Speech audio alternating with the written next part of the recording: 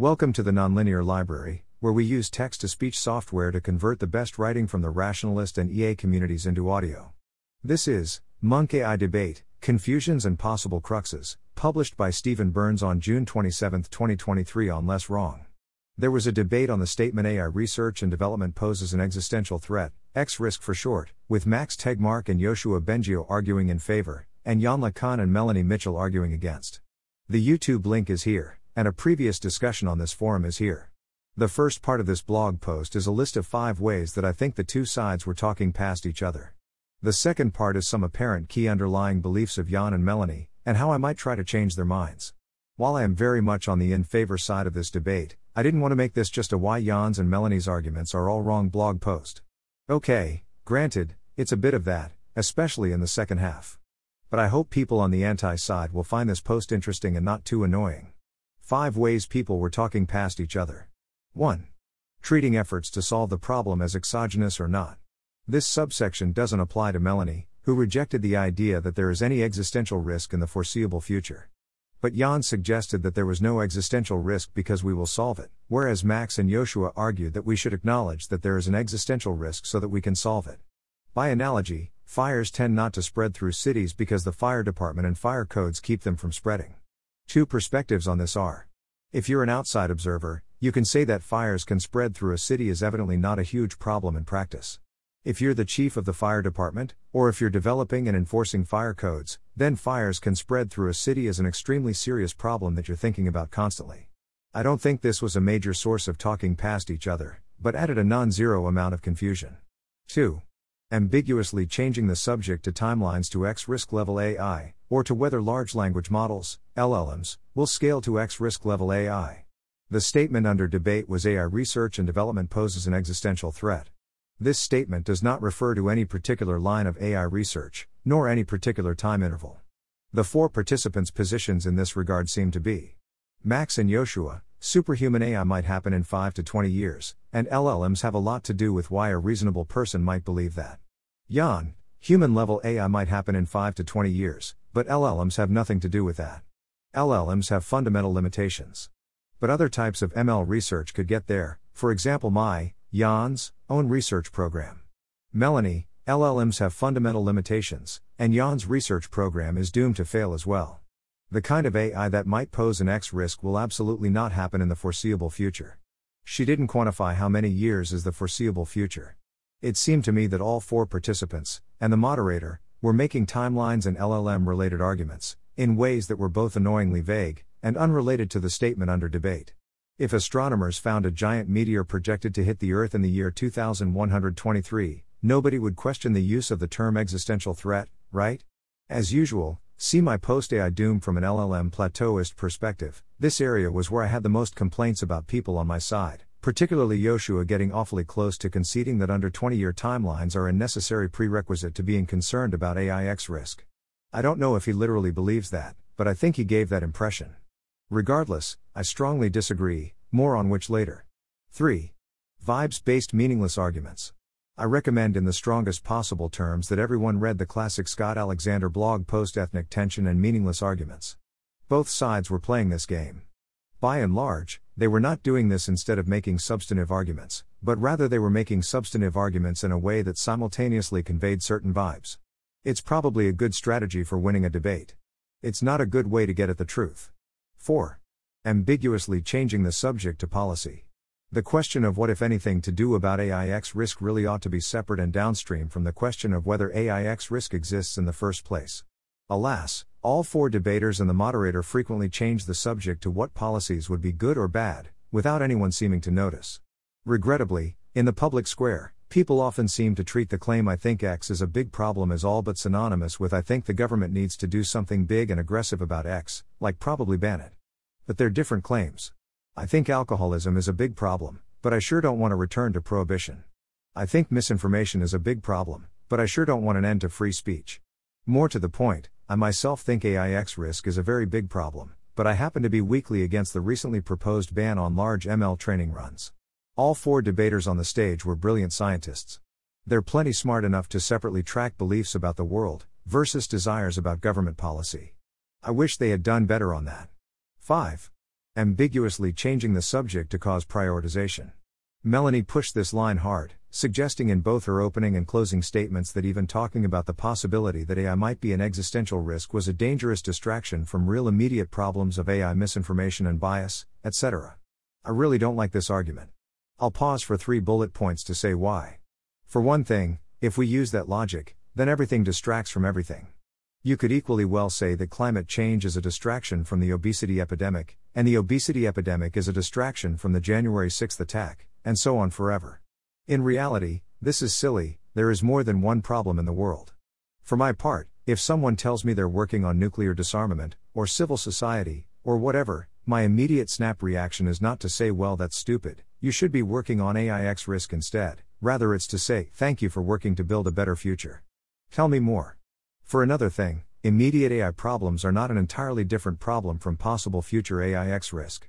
Some people think they're extremely related. See for example Brian Christian's book. I don't go as far as he does, but I do see some overlap. For example, both social media recommendation algorithm issues and out-of-control AI issues are, on my models, exacerbated by the fact that huge trained ML models are very difficult to interpret and inspect. And lastly, this argument is assuming the falsehood of the debate resolution, rather than arguing for it. If AI in fact has a greater than 10% chance of causing human extinction in the next 50 years, as I believe, then, well, it sure isn't crazy to treat that as a problem worthy of attention. Yes, even if it were a distraction from other extremely serious societal problems. Conversely, if AI in fact has a 1 in a gazillion chance of causing human extinction in the next 50 years, then obviously there's no reason to think about it. So, what's the right answer? Is it more like greater than 10%, or more like 1 in a gazillion? That's the important question here. Some possible cruxes of why I and Jan, Melanie disagree about X risk. Janla, Kun. Probably the biggest single driver of why Jan and I disagree is, Jan thinks he knows, at least in broad outline, how to make a subservient human-level AI. And I think his proposed approach would not actually work, but would instead lead to human-level AIs that are pursuing their own interests with callous disregard for humanity. I have various technical reasons for believing that, spelled out in my post Lakun's Path Towards Autonomous Machine Intelligence has an unsolved technical alignment problem. If Jan could be sold on that technical argument, then I think a lot of his other talking points would go away too. For example, he argues that good people will use their powerful good AIs to stop bad people making powerful bad AIs. But that doesn't work if there are no powerful good AIs, which is possible if nobody knows how to solve the technical alignment problem. More discussion in the epilogue of that post. Melanie Mitchell. If I were trying to bridge the gap between me and Melanie, I think my priority would be to try to convince her of some or all of the following 4 propositions. A. The field of AI is more than 30 years away from X is not the kind of claim that one should make with 99% plus confidence. I mean, 30 years is a long time. A lot can happen.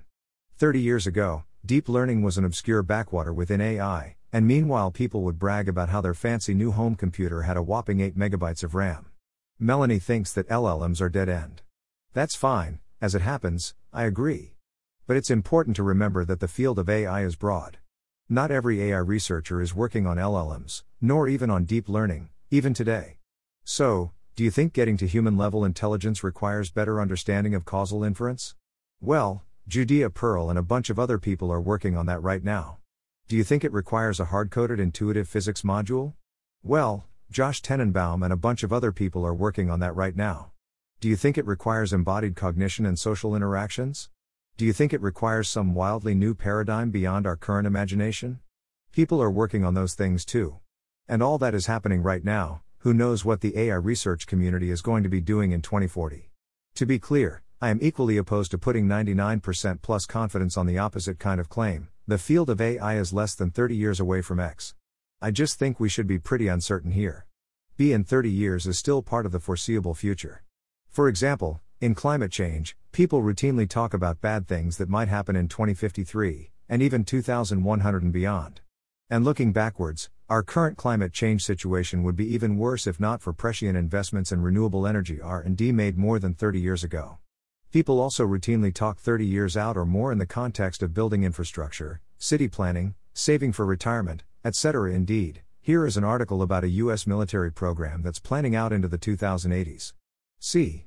Common sense has an ought versus is split, and it's possible to get the latter without the former. For example, mice are smaller than elephants is an aspect of common sense, and it's bad to murder your friend and take his stuff is an odd aspect of common sense. I find it regrettable that the same phrase common sense refers to both these categories, because they don't inevitably go together. High-functioning human sociopaths are an excellent example of how it is possible for there to be an intelligent agent who is good at the aspects of common sense, and is aware of the odd aspects of common sense, but is not motivated by the odd aspects. The same can be true in AI. In fact, that's what I expect without specific effort and new technical ideas. It is conceivable for something to be an X risk without there being any nice clean quantitative empirically validated mathematical model proving that it is. This is an epistemology issue, I think best illustrated via example. So, bear with me, suppose that the astronomers see a fleet of alien spaceships in their telescopes, gradually approaching Earth, closer each year. I think it would be perfectly obvious to everyone that the aliens will wipe us out should be on the table as a possibility, in this hypothetical scenario. Don't ask me to quantify the probability. But the probability is obviously negligible is clearly the wrong answer. And yet, can anyone provide a nice clean quantitative model, validated by existing empirical data, to justify the claim that this incoming alien fleet, the one that we see in our telescopes right now, might wipe us out as a non-negligible possibility? I doubt it. Doesn't mean it's not true. Well anyway, forecasting the future is very hard, though not impossible. But to do it, we need to piece together whatever scraps of evidence and reason we have. We can't restrict ourselves to one category of evidence, for example neat mathematical models that have already been validated by empirical data. I like those kinds of models as much as anyone. But sometimes we just don't have one, and we need to do the best we can to figure things out anyway. None of this is to say that we should treat future advanced AI as an X risk on a lark for no reason whatsoever. See the epilogue here for a pretty basic common sense argument that we should be thinking about AI X risk at all, as an example. That's just a start though. Getting to probabilities of extinction in different scenarios is much more of a slog. For example, we have to start talking about the technical challenges of making aligned AIs, and the social and governance challenges, and then things like offense-defense balance, and compute requirements, and fast versus slow takeoff, and on and on. There are tons of reasons and arguments and evidence that can be brought to bear in every part of that above discussion. But again, they are not the specific type of evidence that Melanie seems to be demanding, i.e. mathematical models that have already been validated by empirical data, and which can be directly applied to calculate a probability of human extinction. Thanks Carl von Wendt for critical comments on a draft. Note, for the purpose of this post, I'm mostly assuming that all four debaters were by and large saying things that they believe, in good faith, as opposed to trying to win the debate at all costs. Call me naive. The best I can think of, in this hypothetical, is that we could note that Earth species have sometimes wiped each other out. And we could try to make a mathematical model based on that. And we could use the past history of extinctions as empirical data to validate that model. But the extraterrestrial UFO fleet is pretty different. We're on shaky grounds applying that same model in such a different situation. And anyway, if someone makes a quantitative model based on Earth species have sometimes wiped each other out, and if that counts as empirically validated justification for calling the incoming alien fleet an X risk, then I claim that very same quantitative model should count as empirically validated justification for calling future advanced AI an X risk too. After all, future advanced AI will probably have a lot in common with a new intelligent non-human species, I claim. Thanks for listening. To help us out with the Nonlinear Library or to learn more, please visit nonlinear.org.